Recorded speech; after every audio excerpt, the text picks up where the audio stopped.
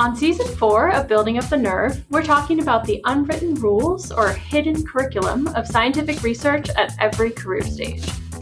Our conversations this season center around topics related to starting undergraduate research, succeeding in graduate school, applying to faculty positions, and much more.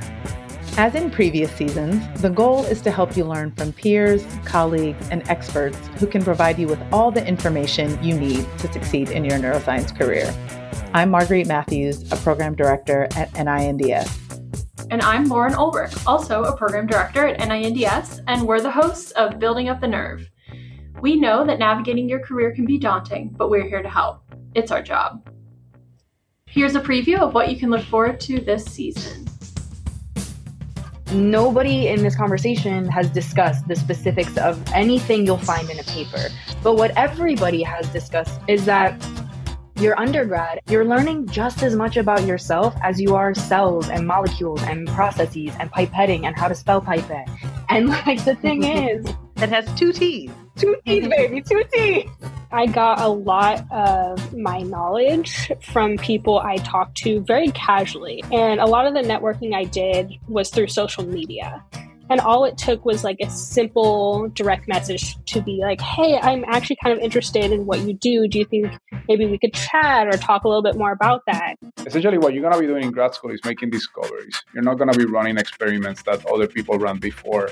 So admissions committees are looking for how is it that the student responds to disappointing results? How thoughtful is the student when encountering things that challenge the way that they think about a problem? I just like planning the conferences out earlier in the year, and I just try to do the registration as early as possible and pay for it out of pocket 6 weeks in advance, submit my stuff for the university, and that way I get reimbursed right before the conference instead of waiting to afterwards. But different institutions have different policies.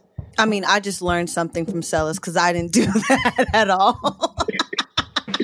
I think a committee that is good for junior faculty is the seminar committee, because there you can invite outside speakers, maybe someone you've been meaning to collaborate with and want to spend a little bit more time with, or thinking about senior people who may be tenure letter writers and you want a little more access to this person. So getting on that committee is a good use of your time, I would say, as a junior faculty member. And I think what is not so clear is that there are many opportunities to continually evolve the career that you would like for yourself as you better understand your passions, the people with whom you like to work, the skills that you have and the skills that you're looking to build.